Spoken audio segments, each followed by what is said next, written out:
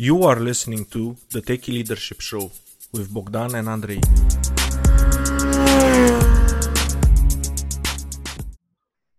Hello and welcome to the Techie Leadership Show. Today with me I have Dana Lucarimoto.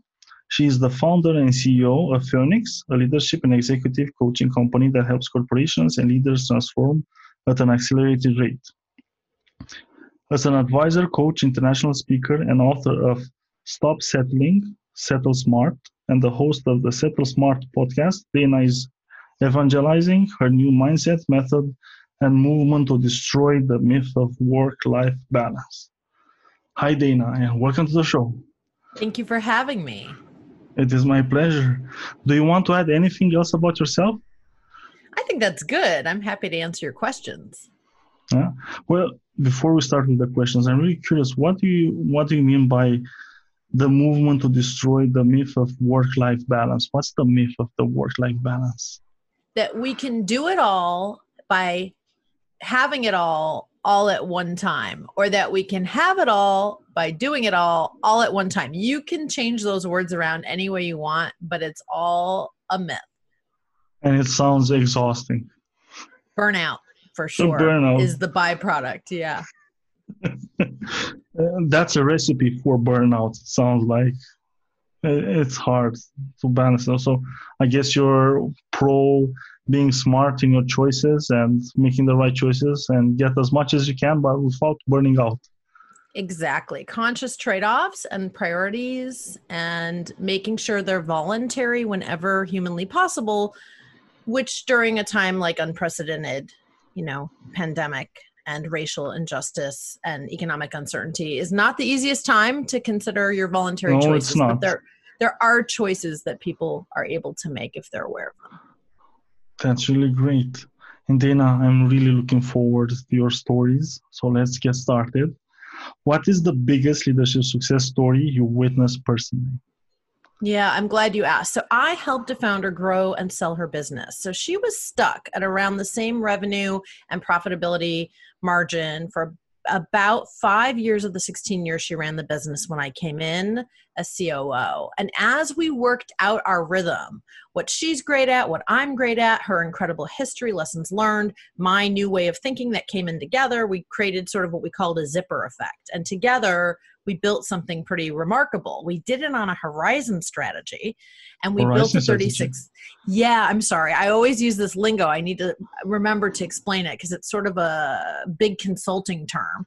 I made what I call a 3-year plan, where the first 6 months was going to be really driving really hard thought leadership, scaling the business, holding the expenditures, and really trying to create a place where people knew how to focus. The next 12 to 18 months was meant to be a channel partner strategy and really changing the operation of the business so that it could grow and scale based on an incredible foundation, adding some new ways of working. And then the final tail, we never got there because we sold the company because we doubled in 18 months. It was fantastic. We were really going to try to do some market making invention type of things that would be IP, that would be based on our software as a service, and that would really change a market, even maybe potentially make a market. But we never got that far because we sold the company. I had a plan. You had a plan, but in your plan, you didn't have the sale of the company in it. It just happened because you were growing so fast. We thought we'd sell it 36 months and we sold it 18. That was a positive, happy surprise. And she's retired. Retired already? She Nice. is. I am not, you will notice. However, I took my piece of equity and I started my own business 4 years ago. So it was a real win-win. So what did you do to double it in 18 months? Like, that sounds amazing. We picked the right partner. So having a channel strategy and a channel partner that can really accelerate your growth is critical, especially in the type of HR compliance technology sector I was in. And we hadn't had that in her 16-year history. So it's a little bit of invention. It's a little bit of revolution. It's also being a futurist and seeing what's next, what's best, what's around the corner, what's coming. It wasn't so idealistic that it would have taken us forever and just been a cool idea that may or may not have had traction. It had legs. Thanks. That sounds really good. And I'm curious, like, how did you get for the position of CEO? Was it like advertising, you apply for it, or through your network? How do you get to BCO? It's a funny story. I referred her a bunch of other people for the role, and she took me to lunch one day. I was doing some partner work with her in a bigger global company I was in. She was in more niche boutique provider and partner, and she took me to lunch, and she said, I found my next COO. I said, great. Is it this person, this person? I sent over all these resumes. She said, no, it's you. She's a closer. And she got you. And apparently it Yes. was the right decision getting you, because you really grew the company a lot. It was really 1 + 1 = 3. It was the foundation and her vision and her incredible negotiating power and her amazing base and my sort of new way of working and some partners that I was able to bring in. It was really the ideal 1 + 1 = 3 collaboration model. And when you say your new way of working, what does that mean? Yeah, that's a great question, Andre. So I am not somebody who likes to do the status quo.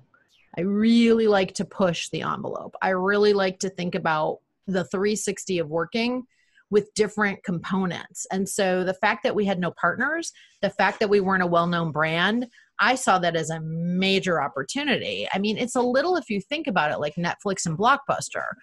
Everyone says, well, Blockbuster was run by a bunch of idiots. That is so not true. Netflix saw digital and streaming coming. They saw the gap and then they went for it, which took out the main brick and mortar competitor. They're all smart, but they can always be smarter, which is my premise. Exactly. Sometimes a new person comes into an organization and they see things that are obvious for an outsider, but they're not obvious for the people that have been looking at the picture for years and years and years.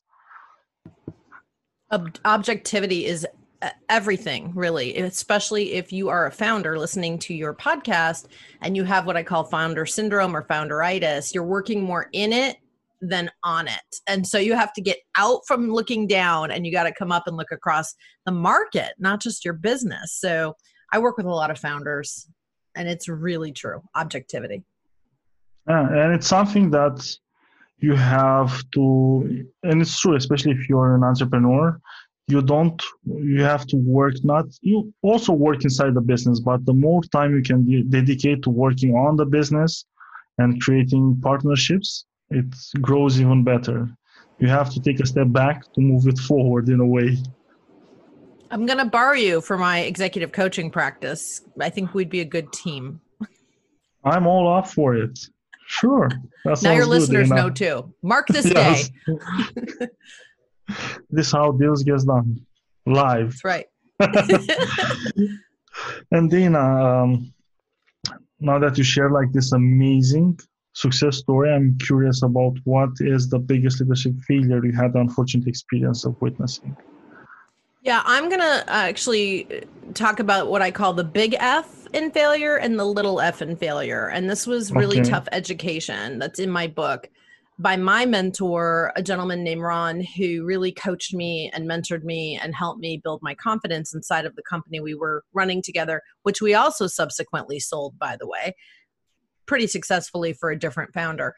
And he taught me that I had a lot of fear around risk taking. And that, in fact, I really wasn't taking enough risks. And he had been a multiple-time startup founder, an entrepreneur. He had been a big-time management consultant. And when he came into our firm to run it and then hired me subsequently, he really taught me a lot about not taking enough risks. So I hit my head a lot in that company, experimenting and iterating and trying things. And one time, I tried to basically reinvent something that was already working pretty well. It was good enough. And he let me do it. And let me tell you, we laughed after, but he said to me, I promise you this won't work, but I know you're not going to take no for an answer. So go for it and learn. And let me tell you, it wasn't so great. I tried to reinvent some benchmarking and I'm not even an analyst. I'm more of a strategist. And it was like epic failure. People were pissed off at me at work. I had to make friends again with the analysts. Like it was not great, but I learned a lot. That's the first one. Can I tell you a quick second one? Yeah, sure. Okay, this is probably even bigger. I was working internationally, building a center of excellence, and I had been brought in to sort of lead the charge. 80 countries, really changing the way a big global entrenched pioneer in staffing worked. And I just thought, well, I'm new here and I've got this great passion and it's built on this amazing foundation. You'll notice my pattern here. I like to take foundations and then build. But I didn't realize, and this is probably good for us to talk about, that culturally things were going to be very different in each country that I experienced. And I did not give enough credit to what had already been built before. I just kind of came in there charging full steam ahead. Okay. I call it the light switch effect. And I just thought, I could just turn the lights on and everyone in all these countries will just get on board with this, crazy American white lady. It doesn't work like that. And I was not smart enough to really understand where everyone was coming from, build a baseline, gauge their appetite for change management, and then, of course, through relationships, really slow it down. So that was a tough lesson, but I'm glad I learned it. And we ended up being really successful.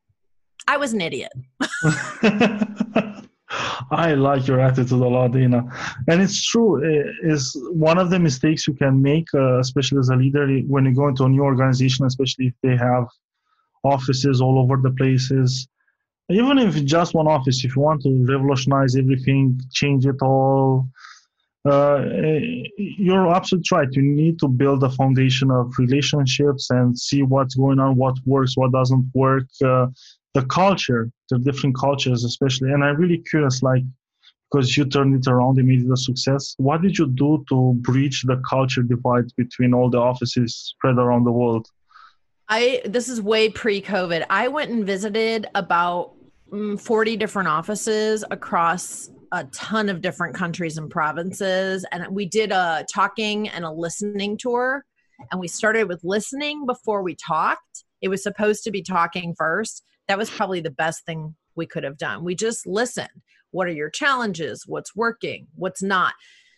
We read a book called Kiss, Bow, or Shake Hands. I'm sorry to that author. It was okay. It was a little theoretical. Instead, what I really developed were my coaching skills of rapport building and mirroring. So in the Netherlands, for example, the book said, put your elbows on the table or they won't trust you. And in the US, that's being rude. Like you get your hand slapped by your parents growing up if your elbows are on the table. And maybe that's true in The Hague, and maybe it's not. I can't really remember at this point. But I mean, it didn't matter. It was whatever the people across the table were doing, I tried to do. And I asked a lot of open-ended questions.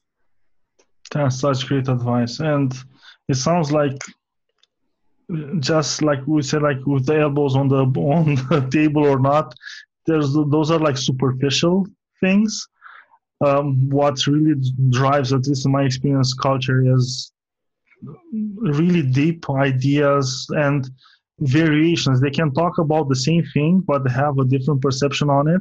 Then you can get burned with the same terminology and think like, I know what this is about, but it's not, because they have a nuance that you would not expect for that term to have in another culture. And you're like, why can we use the same words, but it just doesn't fit together. It's so funny because I won't say some of the words I made mistakes with, but certain words do not translate well. And I just stepped in it and made all kinds of mistakes. I'm willing to make fun of myself. I don't take myself that seriously. And I've got pretty thick skin. And we would laugh about it, which was good. Sometimes it broke the ice. It was always unintentional. And it was never, deal breaker kinds of things that I said. I will tell you the model that worked, and we talked about this in your pre-show, is 80-20, Pareto principle. And the reason Pareto worked for us is we called it the fixed yet flexible model. So 80% of what we were trying to push across an entire global organization was going to work. We had tested, we had vetted, we had researched, we had tax, legal, finance, cultural nuances. We really did our homework then. But yes, the 20% was going to have to be in country or even in province. What would work for them was what we were going to adopt. And so that was the flexible piece. And the 80% was the fixed piece. And that was really successful. And that's a good idea, to leave a margin of adaptation for each culture, each different zone. And as you say, like different provinces, they have different cultures. It's because of history and people living there. And you might say that you understand it, even if you live in that country, but if you live in another province, it's different. So true. And I want to go back a little to your first story. You said like the big F and the little f. What's this all about? What is the big F and the little f? You just caught my ADD. I get distracted. Thank you for bringing me back. So the big F is a company fails. You're a startup founder and it fails. It's, an actual big F in failure. You go bankrupt, perhaps personally, professionally, or both. Big, giant, sweeping failure kinds of things. And then the little F's are the iteration, the experimentation, the trying things along the way. Oh, okay. And little F's, they're all okay. But the big F's, you should try to avoid them as much as possible. Including when your own children try to distract you when you're on a podcast. That's what you're witnessing. It's not a problem. It's real life happening. It is. And she's back from college for a little while. So I'm trying to put her to work. Walk the dogs. Okay, go ahead. Well, get her some more serious work. Get her involved in your consulting. I don't know about that, Andre. She's available if you or your listeners are looking. Yes, and I really like your attitude that your mentor had about taking big risks and encouraging and even letting you do mistakes that were already done by him and say like, I know you will not avoid this, so make the mistake as fast as possible so we can talk and laugh about it. It's ironic because I've spent 20 years in Silicon Valley and everybody is all about A/B testing and experimentation and agile. And I had attended many agile huddles, which I thought were the coolest thing, right? Highlight, low light, stuck, move things around, give the users what they want before you build it. Like I understood it. Again, theoretically, the challenge was I hadn't practiced it. And that's like a problem, like that everybody has. Like in theory, everything sounds so nice, so clear, it's crisp, it's like it's cut dry, you know exactly what you have to do. But then reality implementation, well, that's not theory anymore. And you look at all that information is like, why doesn't it work like in the books? That's why I always try to keep it practical and actionable. That's been my way of operating most of my career. I didn't get an MBA. Most people assume I have one. I don't know why, right, wrong, or indifferent. I had hired so many MBA people that had just graduated or longtime consultants who also had MBAs. And I just didn't feel like I wanted to get more into theory and do other use cases and business cases when I already had so much experience and exposure. I took a lot of risks in my career. It's funny, I didn't take as many risks inside of those jobs, but I did take the opportunity to move out, to move up whenever, I was headhunted out or whenever the opportunity struck, I took it. That was my way of really stretching myself. You have I love how you phrase like the concept, move out to move up. Do you find like it's easier to advance in your career by moving out? For me, as a woman in Silicon Valley in particular, yes, I hit my head a lot and I just didn't want to get stuck. And I had made that mistake at the first position I had right out of university. I don't know that I stayed too long, but I was getting kind of itchy to make a move and I was getting a little bit bitter. And that is not a good time to look when you're getting angry with your own organization. So, it's always a good time to look when you don't have to. And when opportunity strikes, I suggest that you take it as long as it is an upward mobility, unless you are choosing something lateral. Or maybe you're choosing a step back and you want to work a little bit less because of what's happening in your total complete life. That's okay too. It just needs to be a conscious choice. And then I'm really curious about moving up. Does moving up always come with a salary bump? No. And in particular for you equity chasers, it can come with a major salary hit. You have to be in a position to afford it, literally. And it's beyond even just what you can afford. It is emotional. Compensation's emotional. I spent 23 years in staffing. It is emotional. So you really got to get right with how you're willing to get paid in a total compensation way? What's the variable? What's the equity? Is the equity even potentially real? You have to really think that through in all of that 360. Yes, and it's something that I also like to tell people, look, if you want to advance, like go into management or a more premium position, sometimes you're going to make less money in the premium position, especially if it's your first one that you're going to get, because the people are taking a gamble on you, so they're not going to pay you that much. They want you to prove yourself after you have a track record. That's something else. That is so true. I also, I don't know if you agree with this, I see a lot of executives get anxious about top salespeople making more than them. They sales get pays. exactly. I don't understand why, because they bring in the money to make money. And I've heard horror stories about salespeople that were actually making so much that the owner said, like, you cannot make all this money, I'm not going to pay your commissions. And then they were dissatisfied when the sales start slumping.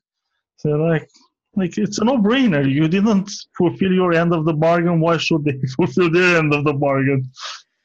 I am with you. You know, it's also interesting when I think about top performers, especially salespeople and business development people, they don't always make the greatest people leaders. Let's face it. Many of them are phenomenal at individual contribution.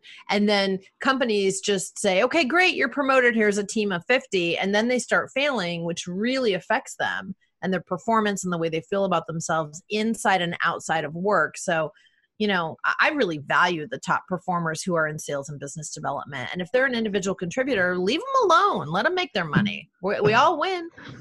Exactly. And it also goes like for software developers. Sometimes they get promoted to a more managerial role and they really don't like it and they're not good at it. And they used to get along with their colleagues fine, and then they're their bosses, and everybody is not fine anymore inside the team. Yeah, I've experienced that with CTOs in the past in my own organizations. And you're right. It's interesting. Although I knew enough to help develop them along the way so they had a fair shot to be successful. Good.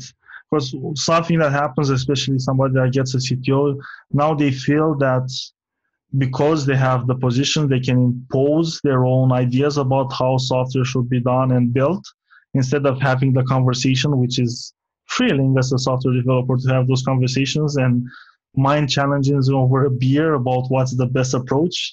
But then when you are the boss, you go like, I'm going to build it right, I'll make it my way, and you don't accept any of the conversations anymore. Although I do find that having the tech chops is critical as well. So we're always looking for this needle in a haystack, like someone amazing with people and who can also program and also lead a team and also be at the cutting or bleeding edge of technology. Like we want everything in one person. It's not always possible. Well, now like job descriptions, they look more like they're hiring a team, not a person. That's the new trend. Yes, it's a good trend. It is a good trend because it forces you to stretch.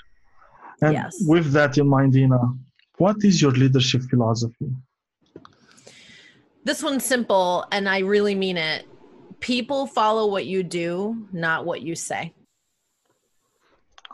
So they're always looking at you and seeing what you're doing. And it's something that I had like previous conversations about it. And it's so true. And the more I think about it and I discuss it, it's true. It's you lead by example, you don't lead by telling. You know, I guess the adage is walk the walk and talk the talk. The talk is cheap. It really is. It's really the walking part. And management by walking around, virtually or live, is old school. It's basic, and it's something I've done since I was in my early 20s. I'm in my early 50s. It also works with kids if you can discipline yourself. I'm mostly talking to me now.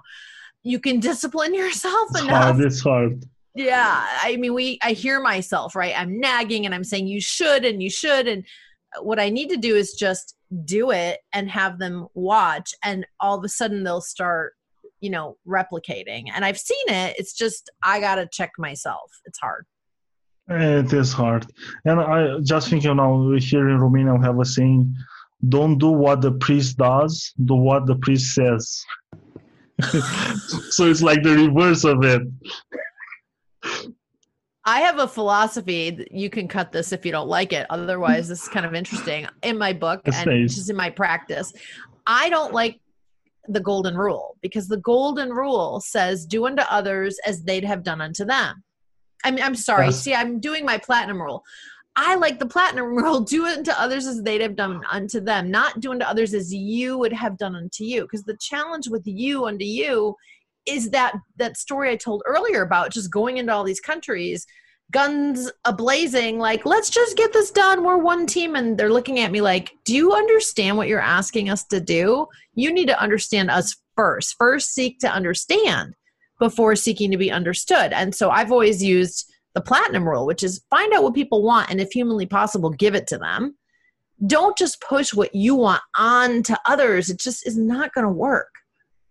Oh, it never works. And I, for one, wouldn't appreciate somebody coming saying, like, this is how you should do it because it works for me and it will work for you.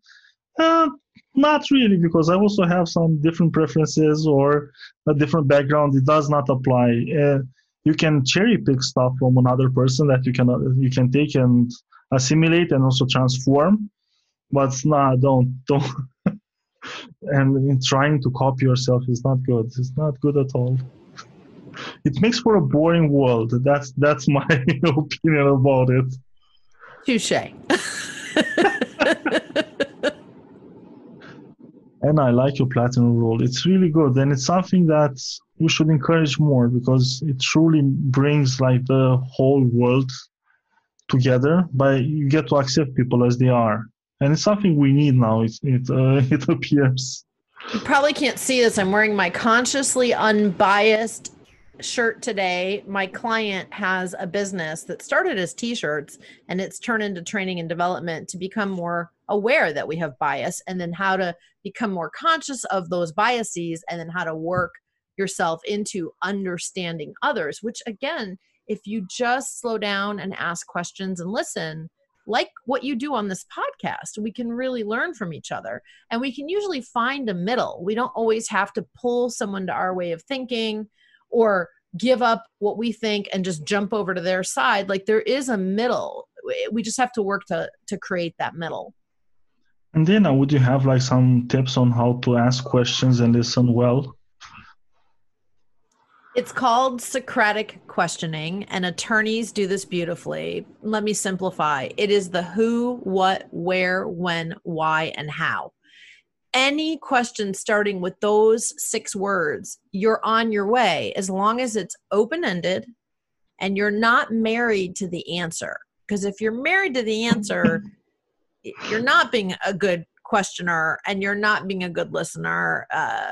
Another person who really influenced my life and I worked with, and he's since passed away, he told me, you only have 2 eyes, 2 ears, and 1 mouth for a reason. So listen more, watch what's happening more.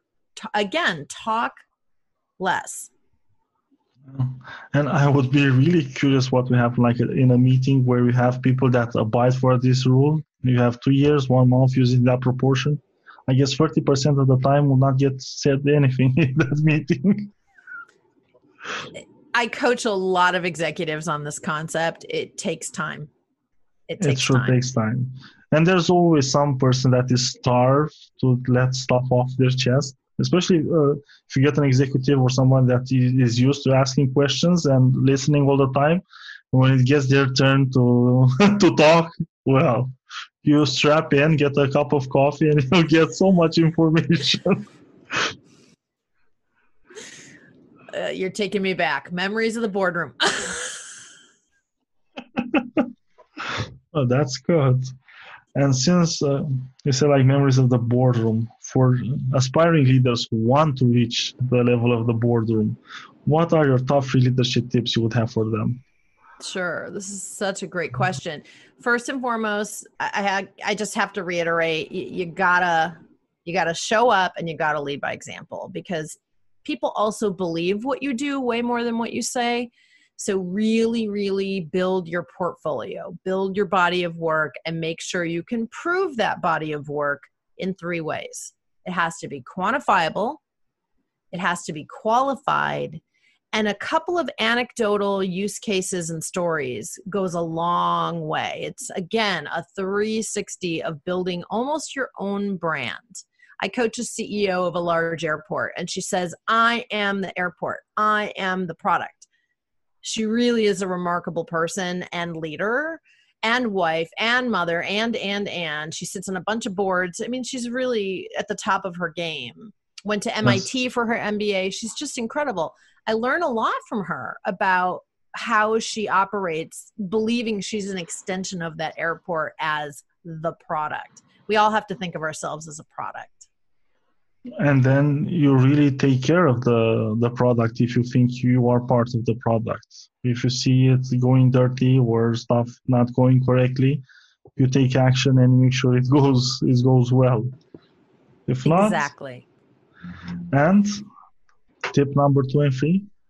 Sure. So number 2 is, this is really important. Get in people's heads. Okay. Get to know them. And especially if you're all working remote, you can notice they have laundry sitting behind them or kids running around or a dog on their lap. Don't just pretend their lives don't exist and that you're only going to focus on work and that there's this divide between work and life. Life is the wrapper. Work is just a subset. It may be a giant subset, a small subset, an in and out subset. Life is the wrapper, and the other facets of life are critical for you to understand about that person if you want to really work well together, get to know them, inspire them. And so you have career, family, friendships, community, and well-being. Make sure you're a complete leader and that you're taking care of people completely, which allows them to show up as their authentic selves. I know that sounds a little preachy, but I'm really clear on that.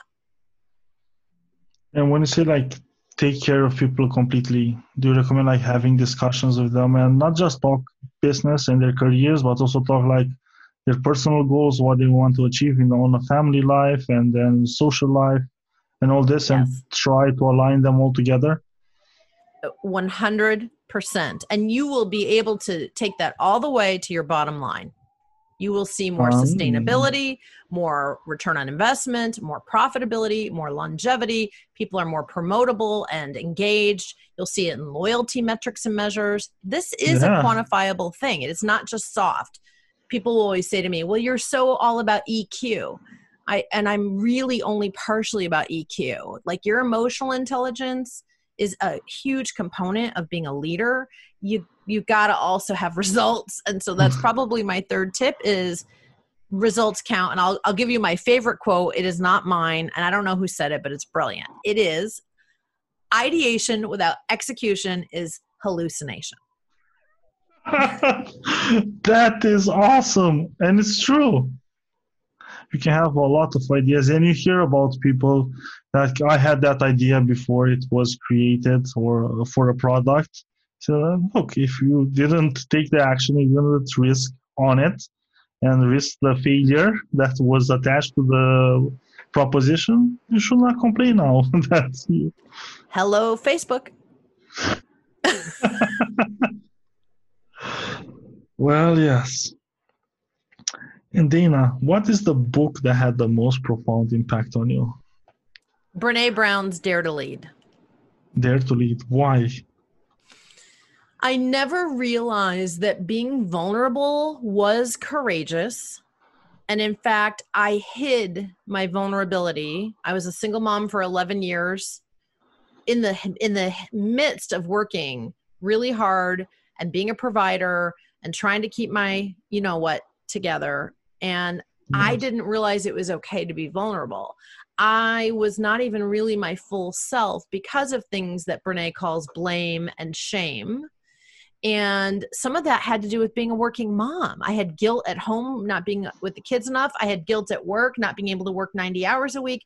I mean, that book was revolutionary for me. Unfortunately, it came a little late. Sorry, Brené, you could have been quicker.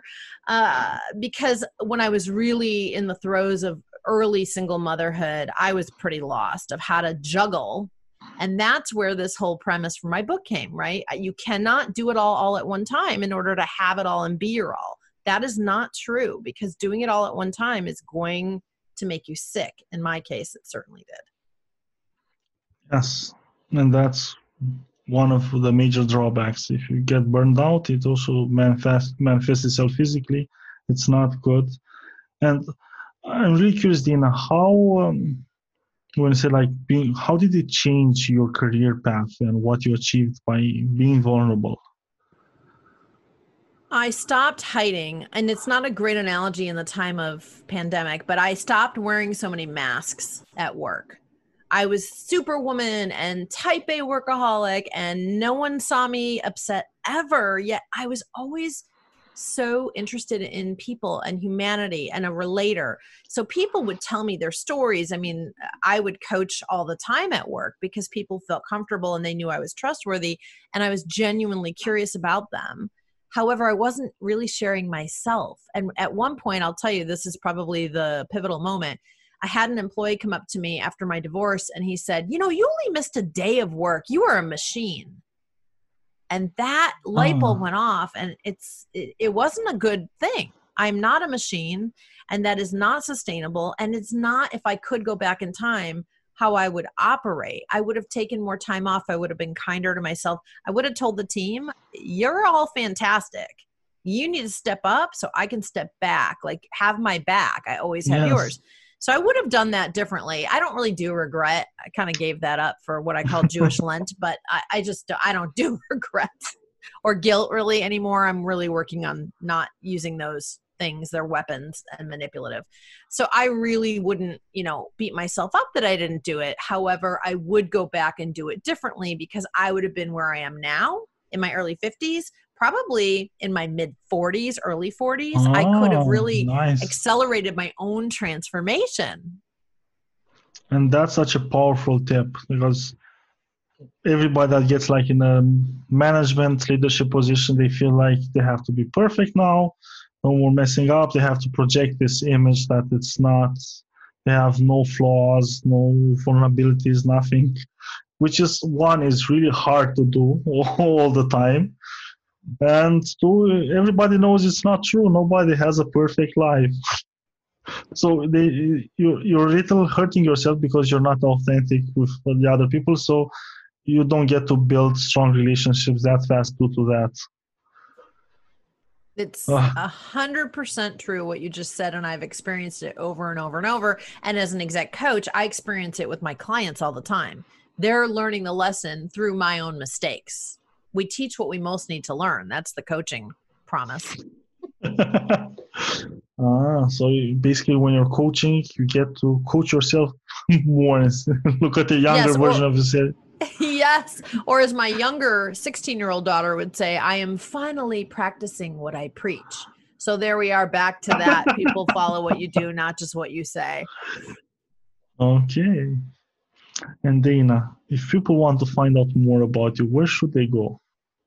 Everything is Settle Smarter. We're already smart. We can always be smarter. So Instagram, we're posting daily tips, tricks, tools, traps to avoid, and it's at Settle Smarter. Same with Twitter. LinkedIn, you can find me at Dana Look Arimoto, Settle Smarter, and my website is settlesmarter.com. And the podcast, Settle Smarter. That's great. And the book, is it on Amazon or all the other platforms?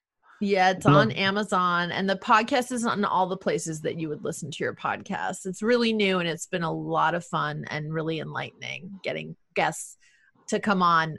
Something tells me you're next. Oh, it will be my pleasure to come on the show. I highly encourage everybody listening here to go check out Dana's website, get her book, and listen to her show. You heard. She's amazing. You're going to learn a lot. Thank you so much, Dana, for coming on the show. Thank you. It's been a pleasure. Bye. Bye. That was today's episode. Tune in daily. Rate, like, subscribe, and share, please.